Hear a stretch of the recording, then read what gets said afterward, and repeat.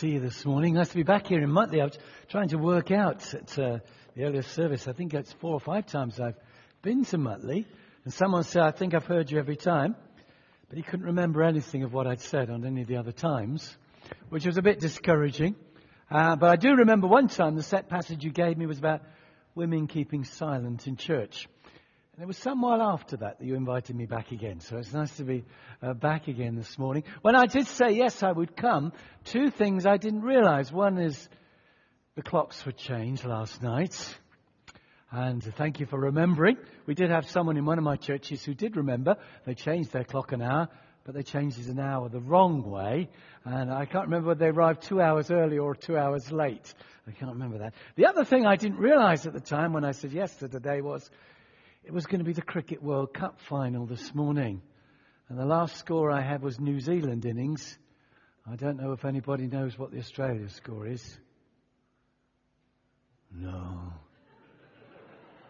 You're all Plymouth Argyle fans down here. Football, isn't it, rather than cricket? Anyway, yeah, so it wasn't a good choice of day to come, but it was a great choice to come back here to Plymouth again and share with you. Australia won, did they? I'm not surprised. My son lives out in Australia and he lives in Melbourne, so he'll be quite excited about that, I'm sure. Nice to be here. I'm nice to sing some rock and roll this morning. Thank you for your worship too, but I was a bit discouraged when she said, my parents were fans of the Beatles. I remember going to see the Beatles when I was a teenager. So it just shows, doesn't it, how time has gone by. You've given me a set passage, which is great. So I'm going to try and respond to that and share with you. You've been looking at Luke's Gospel, some of the teaching of Jesus. And we come this morning to look at Luke chapter 6 and verses 39 to 49. This is part of what's commonly known as the Sermon on the Plain. Comparison to, as it were, Matthew's Sermon on the Mount. It's interesting that when you look at the different Gospels, how it's a bit like looking at the same building from different angles. I remember someone saying they went to a National Trust property and it was closed, but they walked around looking in each window and you could see different aspects of the rooms from different windows. And I think the Gospel is a bit like different windows. You look through and you see different aspects of the picture of Jesus that we have there. In Mark's Gospel, the emphasis is on what Jesus did, and it's all about action. And in Matthew and Luke, there's much more emphasis on what Jesus said and his teaching. You know, we're amazed at Jesus' miracles, but we often read in Scripture that the people were amazed at his teaching because it was so powerful, so fresh. John's Gospel, the emphasis is much more on who Jesus was and is, and the person of Christ. But we're looking at some of the teaching of Jesus here in Luke's Gospel. Luke 6:39. Jesus also told them this parable. Can the blind lead the blind? Will they not both fall into a pit? Students are not above their teacher, but all who are fully trained will be like their teacher. Why do you look at the speck of sawdust in someone else's eye and pay no attention to the plank in your own eye? You hypocrite. First, take the plank out of your own eye, and then you will see clearly to remove the speck from the other person's eye. No good tree bears bad fruit, nor does a bad tree bear good fruit. Each tree is recognized by its own fruit. People do not pick figs from thorn bushes or grapes from briars. Good people bring good things out of the good stored up in their heart. And evil people bring evil things out of the evil stored up in their heart. For out of the overflow of the heart, the mouth speaks. Why do you call me Lord, Lord, and do not do what I say? As for those who come to me and hear my words and put them into practice, I will show you what they are like. They're like a man building a house, who dug deep down and laid the foundation on rock. When the flood came, the torrent struck that house, but could not shake it, because it was well built. But those who hear my words and do not put them into practice are like a man who built a house on the ground without a foundation. The moment the torrent struck that house, it collapsed, and its destruction was complete. Let's pause for a moment of prayer. Father, it's possible that some of these words are quite familiar to us. But I pray that by your Holy Spirit, you'll bring them home to us in a fresh way. And especially thinking about that little parable about the wise man who builds his house on the rock is the one who hears your word and does it. And the foolish man is the one who hears your word but does not do it. We pray you will help us this morning not to be just hearers only, but doers of whatever it is you are saying to us or asking of us this morning. So help me in speaking, Lord. Help us in listening, and help us all in obeying what you're saying to us through your word. We ask in Jesus' name. Amen. Amen. Just a few weeks ago now, I had a very official looking letter come through the post. It was clearly not a piece of junk mail. It was one of these official things, government things, you know. And so I opened it carefully, and inside was a summons. A summons to appear in court. Not in the dock, I hasten to add, but as a member of the jury. I don't know if that's happened to any of you any time. And you can put it off once, but you're not allowed to put it off more than once. Although people have tried in various ways to get out of doing jury service, it's the first time it's happened to me. And as I thought about this, I thought about a sense of the responsibility that's involved. To sit, as it were, with others in judgment on one of my fellow human beings and to decide whether they're guilty or not guilty. It does feel quite a responsibility. And if any of you have ever done it, maybe have felt that kind of feeling. But then I went on to think, well, actually, it's something that many of us do on many occasions. We sit in judgment on other people. Sometimes we judge by what they say or by what they look like or even by what they wear and perhaps especially by what they do. And this, of course, is what Jesus has in mind in these verses. He's not thinking about courts and juries and judgments in that sense. He's thinking about our everyday relationships with one another. How we treat each other. And how so easily we can judge one another. We're looking at, as I said, Jesus' teaching and how revolutionary it is. Deceptively simple, but uncomfortably searching. You've been looking at things like the Beatitudes, where Jesus turns the whole world's priorities and perspective and vision and values upside down. And now he talks about loving your enemies, about loving those who don't deserve to be loved. He talks about loving and giving and forgiving and serving. And then in verse 37, do not judge, and you will not be judged. R.T. Kendall, in his book on the Sermon on the Mount, says this: never to judge another person is the most difficult thing in the world to accomplish. And he found it so challenging that he would read this verse every morning before he went out to meet other people. Do not judge, do not judge. At the beginning of every day, he would remind himself of these important words of Jesus. Do not judge. And yet how often we stick labels on people. We play the blame game. We enter the fault-finding championships. We become both judge and jury. For one reason, it makes us look better because we can see the faults in others and so on. And we become judge and jury and find other people guilty. We become what is surely a contradiction in terms. We become judgmental Christians. How quickly we turn from one day being the prodigal son, finding our way home, being welcomed by the grace of God, and we turn into the elder brother, judging the behavior and lifestyle of others. Now, of course, there's many reasons why we shouldn't judge. Firstly, Jesus says, because our understanding is always so limited. We are like blind people leading blind people. We cannot see things clearly for ourselves. We cannot see the whole picture. Rarely do we know all the facts about why someone is and why someone does what they do. How often I've said something, and then later your wife or your husband or your friend has said to you, did you know that so-and-so had just been through this? always facing this issue in their life. And you think, if only I'd have known that, I wouldn't have said what I said. Many of you will remember Mark and Kathy Madavan, who were part of the church here in Mutley some years ago. They were called to ministry and came to work with me in Andover Baptist Church, where I was minister for 14 years, until my successor, Clive Bernard, came along, who you know all about. Mark and Kathy came to work with us in Andover for a number of years before going on to Lox Heath, where he is now. And Kathy's just written a book, or had a book published, about digging for diamonds. And in this book, she mentions what she calls there the one fact more principle.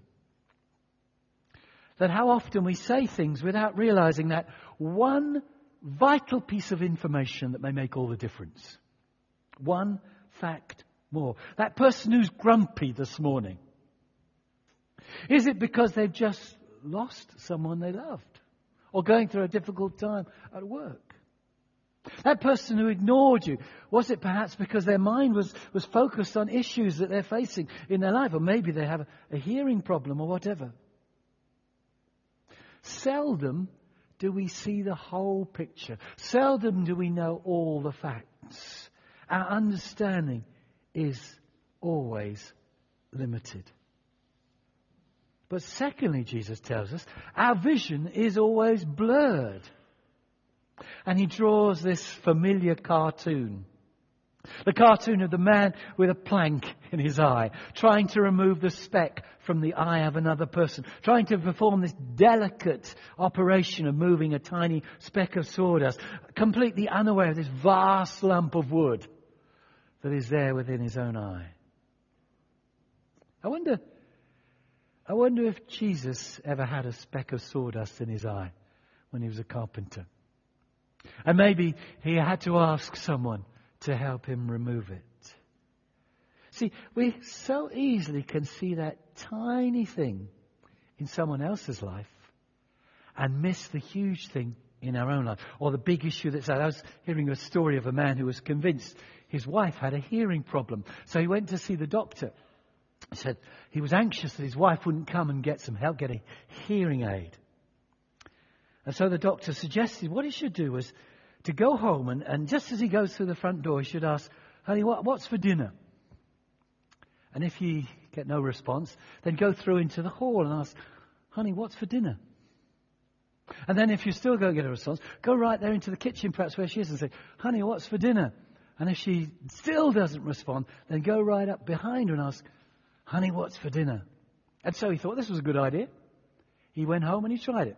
Got in the hall, got in the kitchen, got right behind her. Honey, what's for dinner? And she responded, for the fourth time, it is spaghetti. How often we see in others a fault that had actually maybe writ much larger in our own lives. We see the sawdust, we miss the speck. And Jesus says that, in fact, to find fault can sometimes be worse than the fault itself.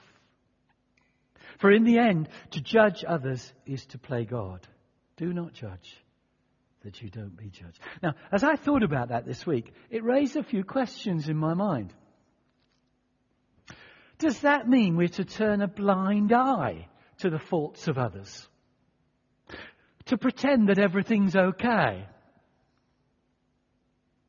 Now, it might help us if we look to the word that Jesus used. The word that Jesus used is literally the word separate. And the idea comes from the idea of the judge separating fact from fiction.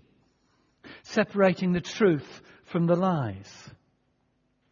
Jesus isn't asking us to turn off our critical faculties. In fact, the New Testament tells us that we need to be discerning, doesn't it? It tells us to test the spirits to see if they are of God. It tells us to beware of false prophets. We're to use those critical faculties that God has given us, to use our brains, to use our mind. What is in mind here, I think, is that uncalled for criticism, that unnecessary fault finding, that destructive condemnation that writes people off because of who they are or what they've done. The Message translates that scripture like this. Don't pick on people. Jump on their failures. Criticize their faults. So I don't think we're to turn off our brains. I don't think we're to turn off our critical faculties. But we are to notice the very sense of a priority that Jesus gives us. In the verse itself, or in the little cartoon itself, notice the words it says, first, take the plank out of your own eye, and then you will see clearly to help the other person.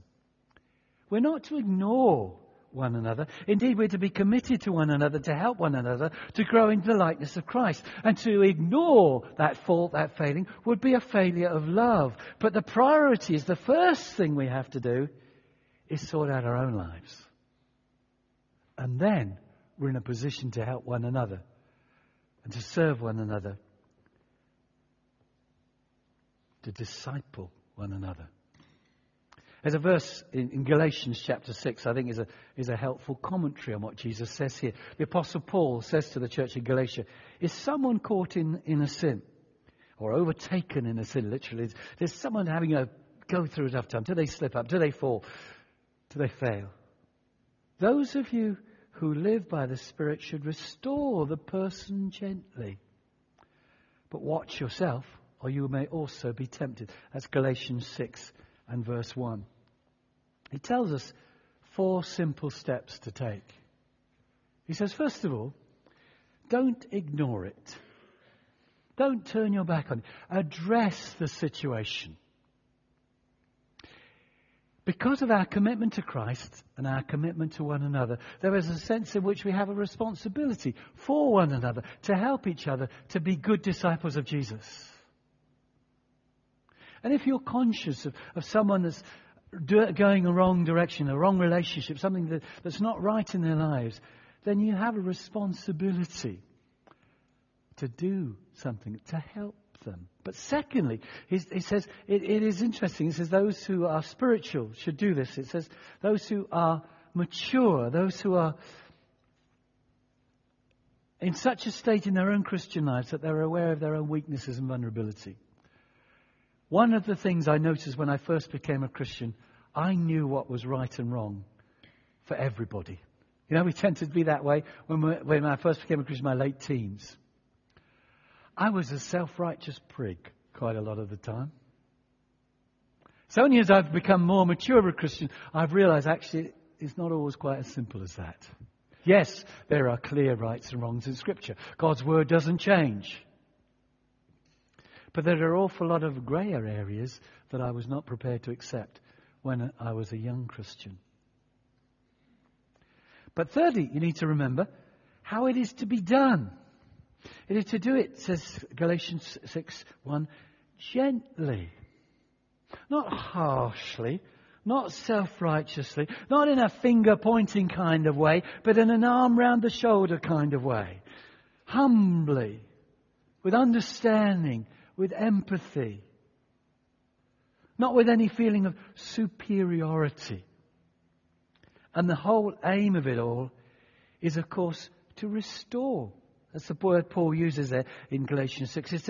It's to mend things. It was a word used in surgery, medical terms, to mend a broken bone. If you see someone's life is broken, then it's not a loving thing to leave them be. It's a loving thing to draw alongside and help to restore them to right relationships again, to fellowship once more. The aim is not to condemn or punish, but to put things right. I think the great example and illustration of that, of course, is in John chapter 8. You remember the account of the woman caught in the act of adultery. Clearly it was a setup, a trap for Jesus. How would he respond in that situation? The punishment for adultery was stoning. Yet there seems to be no man present either. They drag her into Jesus' presence. What would he do? Would he uphold the law or not? Would he judge or not? And the interesting thing is he doesn't do anything or say anything really for a few moments. We're told that he stooped down and wrote in the dust on the ground. It's the only example we have of Jesus writing in the Gospels. The fascinating thing is, of course, we don't know what he wrote. And people have speculated, what did he write there on the ground? Did he just do some doodles and random marks, as it were, just to give himself some time to take his eyes off this sordid situation in front of him? Did he perhaps write out some of the words of the law, the thou shalt nots, the commandments? Or did he perhaps write down some of the sins of her accusers? Pride, hypocrisy, jealousy, lust. Or, what seems to me the most likely is, and this was a pattern of the way judges used to work in those days, they used to write down the sentence, they used to write down what they were going to say before they say it, and then just read out the words so they got it exactly right. Did he write there in the dust, let anyone who is without sin cast the first stone? And of course it was the perfect answer.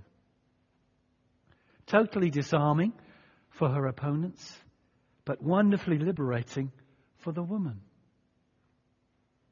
And her accusers begin to drift away. Interestingly, the eldest first, says John, as if they grasp the implication of what Jesus was saying. Now, Jesus doesn't deny the charge. At no point does he condone what she has done.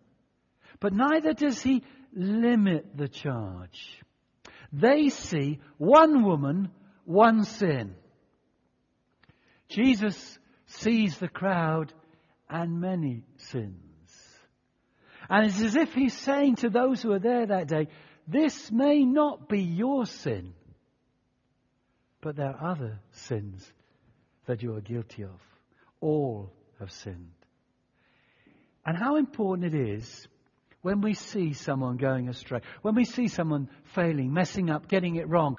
The Lord may well want to say to us, this may not be your sin, but what about this and this and this?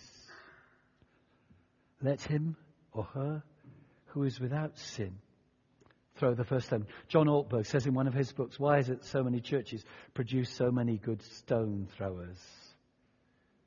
Do you have any stones in your pocket you need to let go of? I know what it is when I go for a walk on the beach with my wife. She always wants to pick up things, but of course I have to put them in my pockets. And then I turn up on Sunday and I got a pocket full of stones or shells or other bits of rubbish. And am I carrying some stones around? The stage is left clear then, of course, isn't it, for just the Jesus and the woman in John chapter 8. Do read the passage again. Does anyone condemn you? No one, sir, she says. Neither do I condemn you. Go and sin no more. The law had no forgiveness for adultery, but Jesus did. He meets her with grace. She's forgiven. But now there needs to be a change of lifestyle, a change of direction. No more. Sin no more. From now on, things need to be different. Free forgiveness leads to a new life.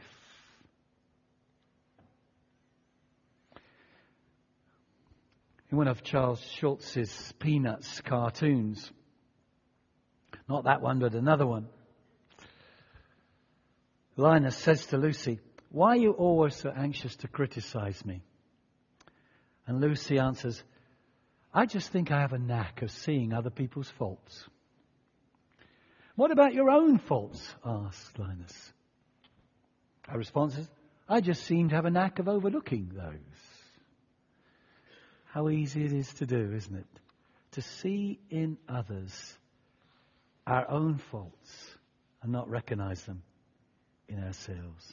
So, let me make a few suggestions just in conclusion.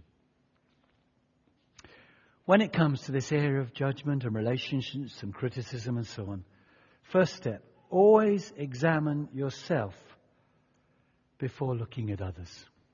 Be aware of your own areas of weakness. Remember the plank in your own eye that magnifies the specks in the eyes of others.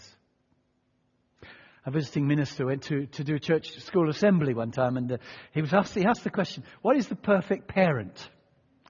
And the children came up with various suggestions. You know, they were kind, they were generous, they were fair, they were rich, These are all sorts of good ideas they came up with. And so what if the perfect parent said then what if you did something wrong? Should they punish you?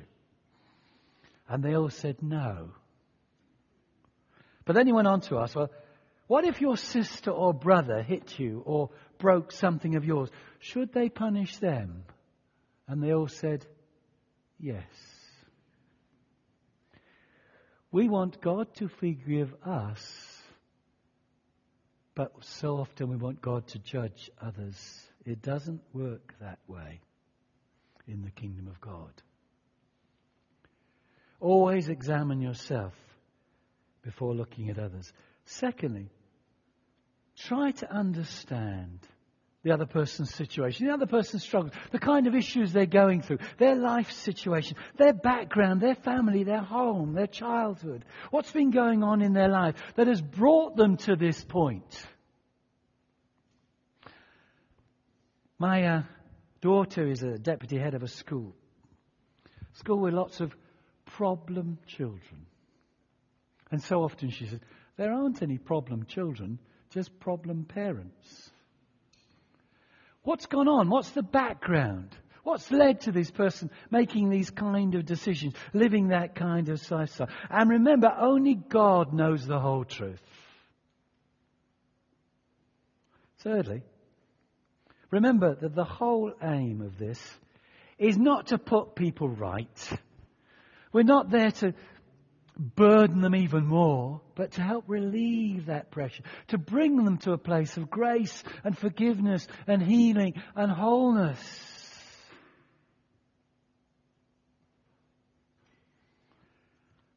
And fourthly, just make sure you're allowing the teaching of Jesus to shape the way you think, the way you live, your words. This chapter ends with that familiar parable of the wise and foolish builders. We know it so well. And of course the difference is not that they both heard Jesus' words, but one was prepared to obey, to live by what Jesus taught in his word.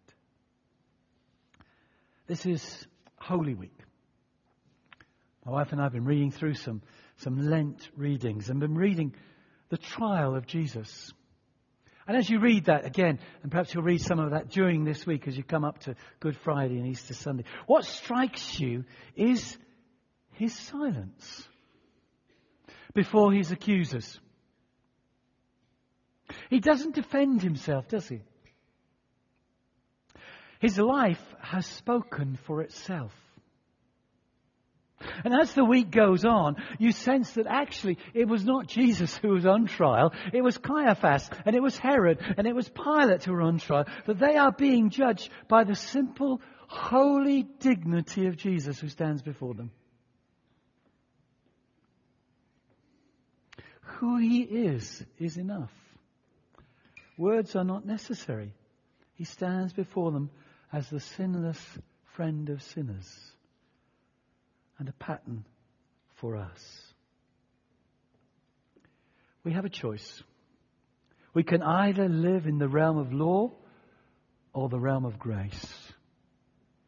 The realm of judgment or the realm of forgiveness. For Jesus says the measure that we give will be the measure that is given to us. It works like a boomerang, judgment. You give it out to others and it comes back and hits you in the face. And so does grace. And we've recently moved house to a new area and we're just sort of getting to know people. And it reminded me of a story a man who moved to a new area. And he went for a little walk and sat in the local park. And one of the locals came and sat next to him and they got chatting. And the visitor, the newcomer, said, what are people like in this area? And the local guy said, well, what were they like where you came from? And he said, well, they were a bit judgmental and distant and miserable, really.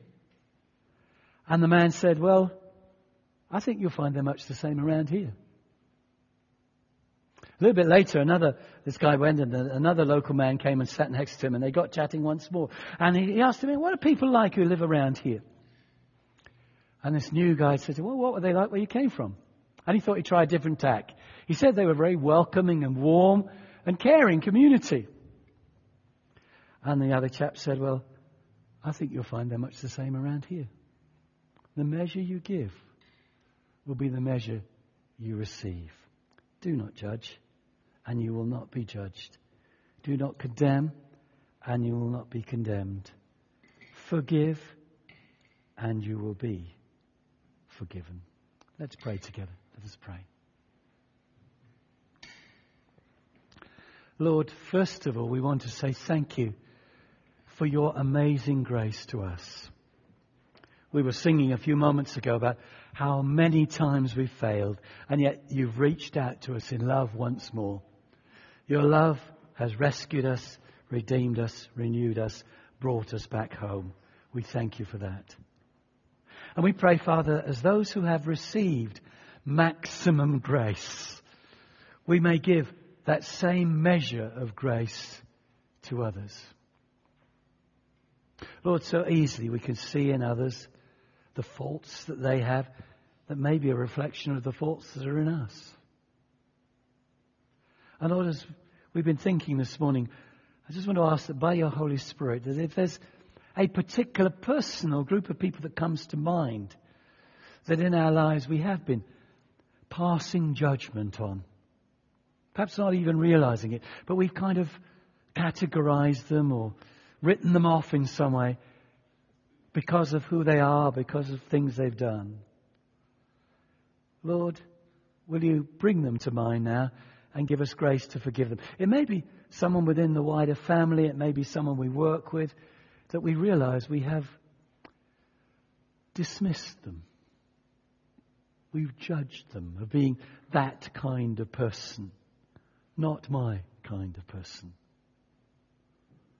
Lord, forgive us and give us your grace. Help us to see that person this coming week with your eyes. To love them with your love.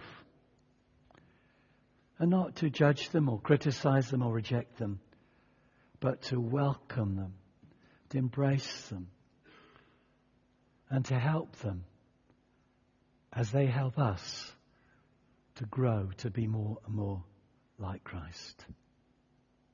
We thank you that Jesus did not come to judge, but to save. May we go into this coming week in that same spirit with a desire to serve, to give, to forgive, to restore and not to condemn. For we ask this in Jesus' name. Amen.